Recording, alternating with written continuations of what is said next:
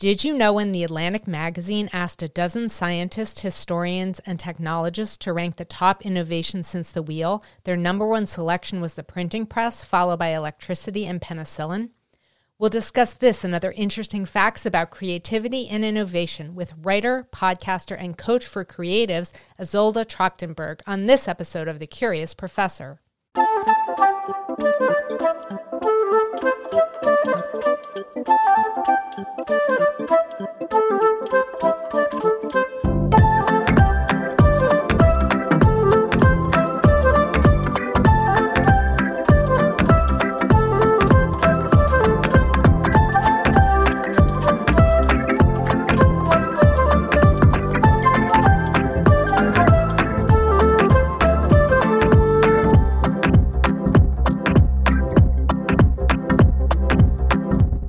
Hi everyone, I'm Dr. B. Welcome to the Curious Professor podcast, where I take listeners on a journey of discovery to explore the people, places, artifacts, and natural wonders that spark my curiosity.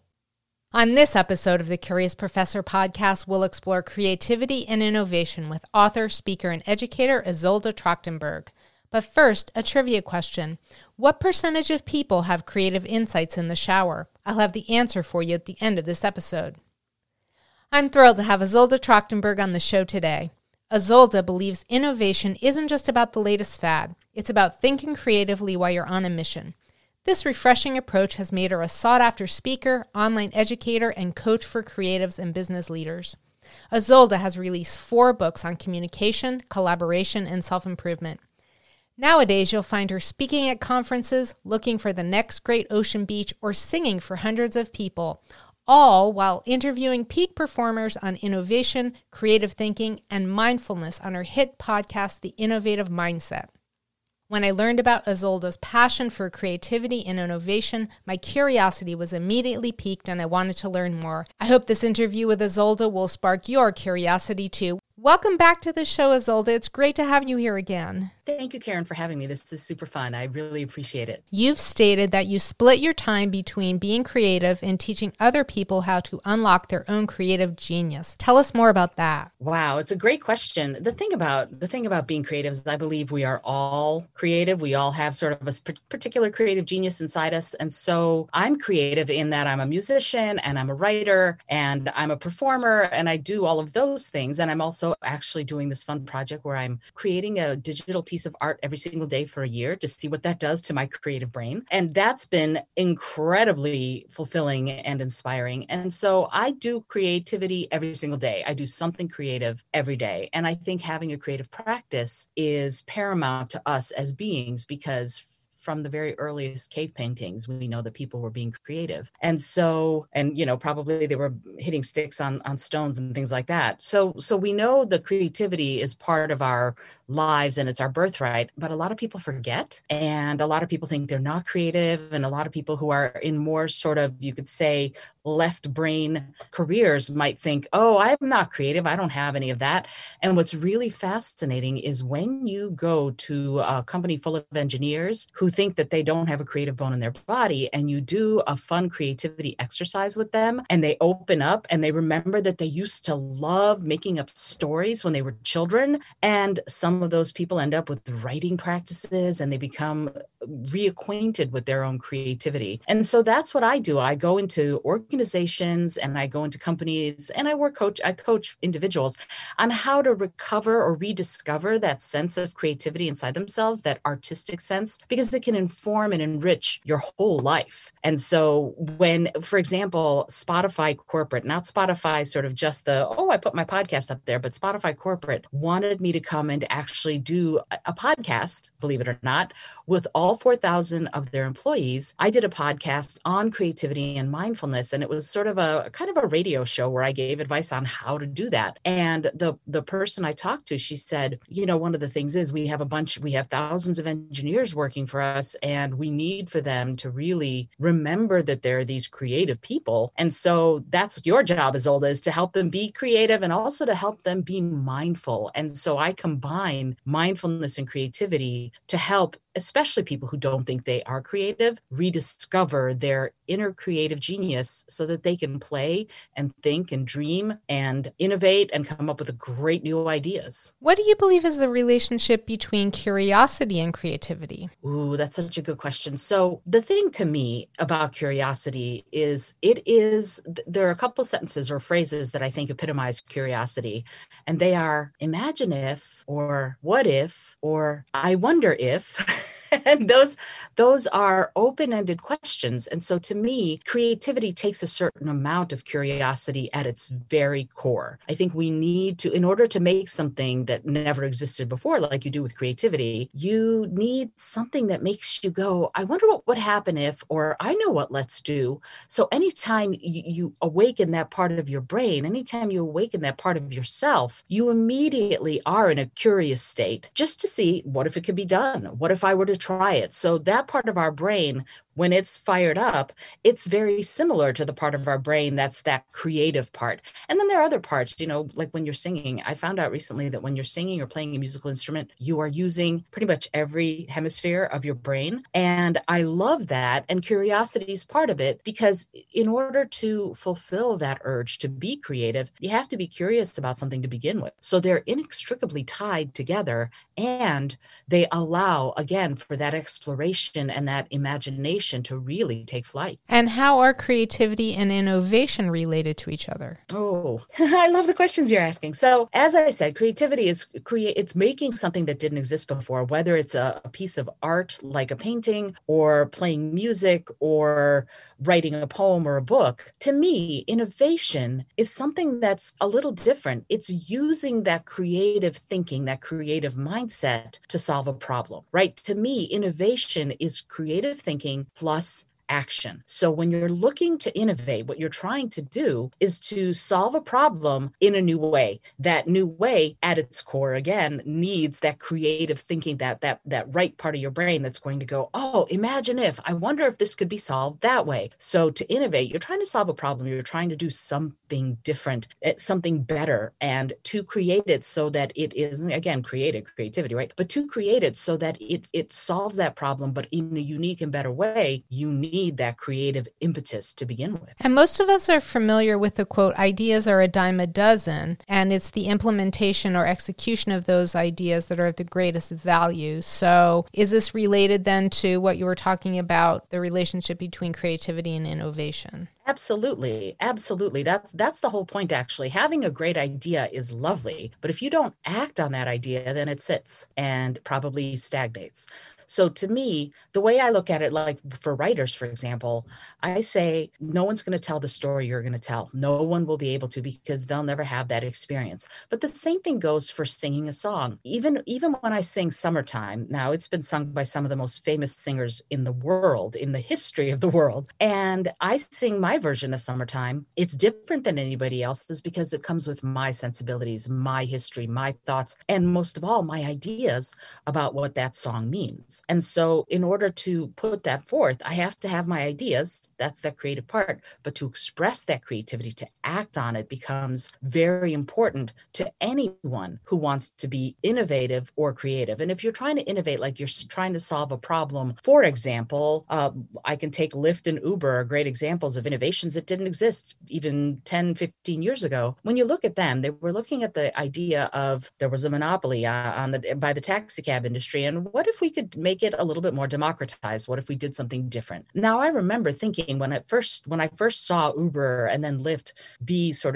become more and more ubiquitous, I went, wait a minute, how aren't there licenses they have to, like, how are they doing that? I didn't understand how they could possibly do it, but they figured out a way. And it turned out that the only reason that they required licensing was because the taxi cabs said that they required licensing. Apparently, those laws weren't even on the books. So when Travis, what's his name, decided to make that innovation, he went, you know what, we're just going to do it. We're going to solve the problem this way. We're going to democratize the way people get from here to there. And whatever you think of him personally, that to me is a real testament to the notion of, you know what, if you don't try it, someone else will. So why not try it? And you've stated that innovation isn't just about about the latest fad. It's about communicating and collaborating creatively. Tell us more about that. Well, it's the same thing as I was just saying, having the idea is lovely. If you want it to work though, don't try to be all things to all people. Communicate the idea, get collaborators, work on it, and actually make it come to fruition. Now, we may not be able to do the transporters like Star Trek, but boy, the tricorder, when you're looking at and identifying how we see inside the body, a lot of that stuff was actually inspired directly by people who watched Star Trek. Flip phones is another great example. I know that's old technology now, but the flip phone was like the communicator in Star Trek. That's what inspired it. So when we talk about this, we're talking about doing it with other people, because having the idea is great, but implementing the idea often takes a team, and communicating and collaborating is how we do that. So Uber, Lyft, and some of the other innovations that have come down the pike, smartphones is another good example. No one person went, I'm going to make a smartphone and just made it, right? There are so many components. And so don't try to do it all at once. And instead find the teams that you need to work with, explain your vision, explain your idea, get their input because they know their jobs better than you do, and then work together on the best way to deliver the best innovative product. So it takes a village to raise a child, and it takes a village to create something out of nothing, apparently, and to innovate. Well, it can certainly. I mean, for example, if I were painting a painting with pigment, the days of me coming out and finding and crushing the berries that are going to give me the red and crushing, they're long gone, right? I'm going to go to the store and I'm going to buy my pigmented paints. So somebody else has had to do that. Now, I didn't have to collaborate with them. I didn't have to specifically go, can you make me some burnt umber? That I didn't have to do that. However, the store needs to stock it, or I might need to order it. So there are always communication facets to any piece of art or creativity. The same thing goes for writing a book. I just had a book come out. I was never going to be able to print it on my own. I needed somebody else to help with the printing. I needed somebody else to do the cover design, for example. And so I had my idea, and I'm lucky I have the most amazing cover designer, and I'm able to give her these meager ideas that I have and communicate them. And together we collaborate into making it something that every time I look at it, my jaw drops. So again, those kinds of creative endeavors are going to take a team. They're going to take people you can work with. But at the same time, if I want to sit down and I just want to sing a song by myself, I can. If it's a song someone else wrote, though, I'm still part of a team. If it's a song I wrote, I can look at it like, okay, that's my creativity. But at the same time, yeah, if I'm playing the guitar and I took lessons or I took singing lessons, again, this was a team effort to get me to this point. I think we are the sum of all of our deeds and thoughts and experiences up to this point. And then tomorrow will be something a little different. It takes us, and it takes all the things that we think and all the people that we know and all the ideas that we have to make who we are, and then to make us the creative people we're meant to be. And you mentioned your book. You just released it, a week or so ago? A couple weeks ago? Yeah, August 9th, yes. And it is called Die by the Sword, a Casey Belmont Tarot Reader Mystery. Tell us about that story. Wow. So in addition to some of the other things I do, I'm a professional tarot card reader, and I've been reading cards for over 30 years. And if you read the book, you'll notice some similarities between me and Cassie. She and I share some things. She's also a professional tarot card reader, and her family comes from Moldova, which is where I was born. That's pretty much where the similarities end. But the point of the book is that I wanted to write a story where the detective, a mystery novel, where the detective wasn't a police officer. Cassie, my professional tarot card reader, is the detective in these books. And while there have been other librarians who are detectives, there have been certainly plenty of police officers and private investigators who are detectives in the mystery novel. There's never been a professional tarot card reader. So I went, you know what, how would I do that? How would I combine the more spiritual and innovative and intuitive aspects of reading tarot cards with a hard-boiled mystery novel? And so I decided to do that. And the book is about, Cassie, my main character, she works with the police to find kidnapping victims. That's what she does. She doesn't do anything else. But suddenly, and this takes place in Washington, D.C. and the surrounding area, and suddenly someone starts killing people and leaving them in tableau like Cassie's tarot cards and exactly like her cards. And so the police bring her in because they're going, what's going on? And so she has to figure out who's doing this and catch him before he strikes again. And that is the mystery surrounding the very first one. And the reason it's called Die by the Sword is that, like the regular playing cards, we have spades, diamonds, hearts, and clubs. In tarot, we have spades are swords, and then we have cups are hearts, diamonds are coins, and clubs are rods. And so the first book is called Die by the Sword because it's about the suit of swords.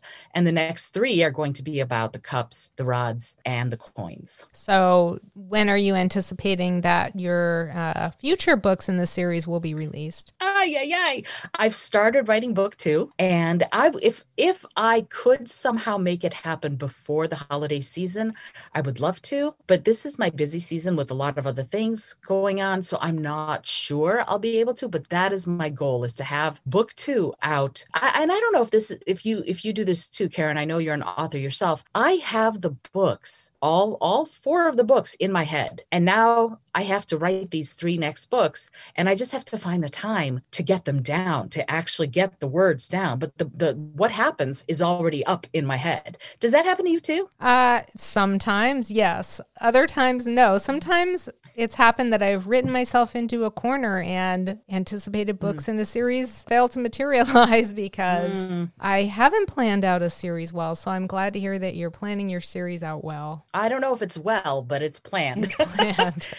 Because this happens to me when I'm writing a lot, actually, with fiction. I'm writing, and suddenly where I thought it was going is not where it's going. And I'm going, wait, how did that and this happened in Die by the Sword too, where the things that I wrote at the very beginning of the book, and I went, oh, okay, that's interesting. Later on, I go, oh, so that's why I wrote that thing on page 5. I didn't understand. And the same thing happened in my Fairy Godmother Diary series, which is an urban fantasy series. Something I wrote in book 1 that I didn't quite understand didn't get really resolved until book 2. And only then did I understand why that little hook kept me there, why I said, no, I'm going to leave this in, even though for the moment it doesn't make any sense. But it's like your brain has a much bigger idea of what's actually going on than what your prefrontal cortex is thinking about in the moment. Yes, definitely a lot of stuff going on in the subconscious or the muse, the universe, however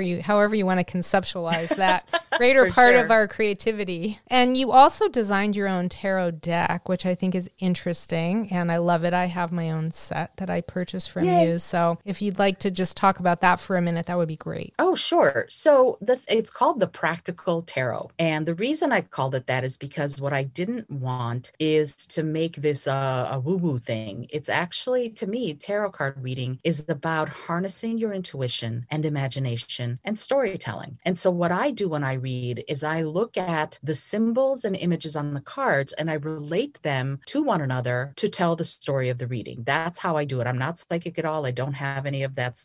I've had myself tested and I'm a little below average, actually. So I'm not psychic at all. And neither is Cassie. Interestingly, in Die by the Sword, she's not psychic either. That's not what she does. But the thing is that I wanted to, and I've used one deck. Mary Hanson Roberts created the one deck I've used since 1985 when I started reading and the year the deck came out. And I loved the deck. I just loved it. I thought it was great. But then I realized over time that I wanted something even easier, even more evocative of story than even Mary Hanson Roberts, whose deck I love. She's a friend of mine. I adore her. And I love her deck, but I wanted something even easier to read. I wanted something that would just really spark the storytelling inspiration. And so during COVID, I went, let me think. What if I were to, no, I don't have any kind of gift in that. What? No. And then I went, no, I'm going to try this. And so using some of my own meager drawing and painting skills and also Canva and Photoshop, I developed this deck, which at first was a 78 card deck like traditional tarot decks are. And I was working with it and I thought, oh, this is great. And immediately upon getting it, by the way, I started reading with it. And even though I'd only read with the Hanson Roberts and none of the other decks told me stories, this one immediately did. It was like something snapped and I was ready. But the thing about it is that what happened is as I was reading with it, I went, to me, tarot is about the different facets of the human experience, like 78 different ways we can live on this world. And then I went, you know what? There are a couple things missing. And so I added 6 more cards. And so this deck is, instead of being 78, it's 84. And I added passion, which there really isn't, like passion for ideas, passion for things, and also passion for love. There really isn't a particular card that says that. And I added adventure because there's no card about that. And I added process because we don't talk about process. A lot of people look at tarot and they think, oh, what the goal is, what's going to happen to me in a year, will I get this job, those kinds of things. And to me, the process of being human, the process of going through our lives is really important. And so I wanted a card to really depict that. So I added it in. And I added something a little tough too. I added envy because that's not something else that is really addressed in the traditional tarot deck, but it is part of the human experience. Everyone in the world, even the Dalai Lama probably has experienced envy, even if only for a second. If you experience it, it's part of the human condition. And so I wanted the tarot deck to be really easy to read, and I wanted it to be really representative of all of the facets that I could think of the human experience and the human condition. And so when I was developing the deck and I started writing the book, I went, you know what? The deck is Cassie's deck. And in fact, in the book, Cassie has had someone create a deck for her. She's the only one in the world who reads with this deck. And so, and when I was writing about it, that's the deck I was seeing, is the deck I created. Now mine you can get, other people can have this deck, but in the world of Cassie Belmont, she's the only one in the world who has that deck. And what do you love most about your new book? So I love that there are some twists in it that will just knock your socks off. I'm honored that the muse decided to gift that to me because I did not expect it when I started writing. And yep, there are some twists that are like, what? So that was a lot of fun. And also it was an opportunity to demystify tarot, which I really have always wanted to do. I've always wanted to make tarot something that is more commonplace because I was born in Moldova and my great grandmother taught me how to read regular playing cards when I was 4 years old. And it's just what you do. It's not woo woo. It's not anything really, except for you just draw the cards and throw them out and see what they say. And so you're not asking for any kind of real spiritual guidance in the way I read tarot. That's not what it is. And so I wanted to bring a little bit more of that out as far as who can read, who should read with cards. I think anybody who wants to get more insight into their own lives could and should grab a deck and read, because it's just that. It's just a tool, a focusing tool to help you do what you want to do and live the way you want to live. And even though this book is fiction, and obviously some things are fictionalized as far as readings are concerned, this is very accessible. And that's what I was going for as part of writing this book. And is there anything else you'd like to tell us about you or your work? Me and my work. Well, let's see. What an open-ended question, Karen. For me, I think the whole point of working and telling stories is that we are all able to do it. And so my goal in everything is to hopefully inspire people to create, to teach people to create. My work is almost always about people who are creative. There's no book I've written that isn't about self-development in the nonfiction world. And in the fiction world, it's all about artists and musicians. Characters in the books are always that, because I think we and I really need creativity in order to thrive. And for me, everything about the process of writing this book, of doing my daily art, of making music, of working with kids to save the earth, because I worked as an environmental educator for NASA for many years. All of that is about getting inspired to act, to do something, to make changes, to make waves, to know that we have agency to act. That's really the best way to put it. We can act, we can make waves, we can make change. And together, if we do it together, if we collaborate, if we create, if we communicate, if we're confident, if we're curious, we can change the world. And where can listeners find out more about you? There are a couple different places. If you want to know more about the writing and the books, IzoldaTauthor.com is the best way to find out about the fiction books and the writing that I'm doing. And if you are interested in knowing more about sort of my creativity and mindfulness and communication, speaking and workshops, that's at Izolda, T T for Trakhtenberg is just very long, IzoldaT.com, and you can find me there. If you want to know more about readings, like tarot readings, you can go to readings.izoldat.com. And I have also started doing a lot of work on TikTok. That's my favorite platform right now. I'm doing a lot of videos on communication in professional settings and relationships, how to develop teams, how to develop collaborations, and how to use your creative genius to work with others, but in community. So that's my TikTok channel. And if you want to find me, Izolda T is pretty much everywhere. And TikTok is also at Izolda T. It was great to have you on the show, Izolda. Thank you so much for taking time to be a guest on the Curious Professor podcast. Thank you so much for having me, Karen. This has been a delight. And now for the answer to this episode's trivia question. What percentage of people have creative insights in the shower? According to Fast Company's article, 7 Surprising Facts About Creativity According to Science, in a survey conducted by Scott Barry Kaufman, 72% of people around the world reported having some kind of new insight in the shower. We'll end the show with something punny. Why are shovels considered innovative? Because they're groundbreaking.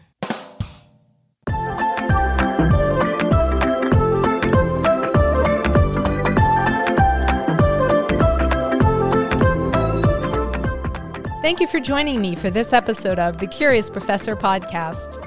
If there's a person, place, artifact, or natural wonder that has sparked your curiosity and you'd like for me to feature it on the show, please let me know. My website is thecuriousprofessorpodcast.com.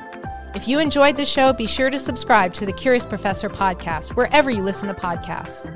And if you'd like to become part of my community of curiosity seekers, be sure to visit my website, thecuriousprofessorpodcast.com, and join Dr. B's Hive. Until next time, always be learning and be curious with Dr. B.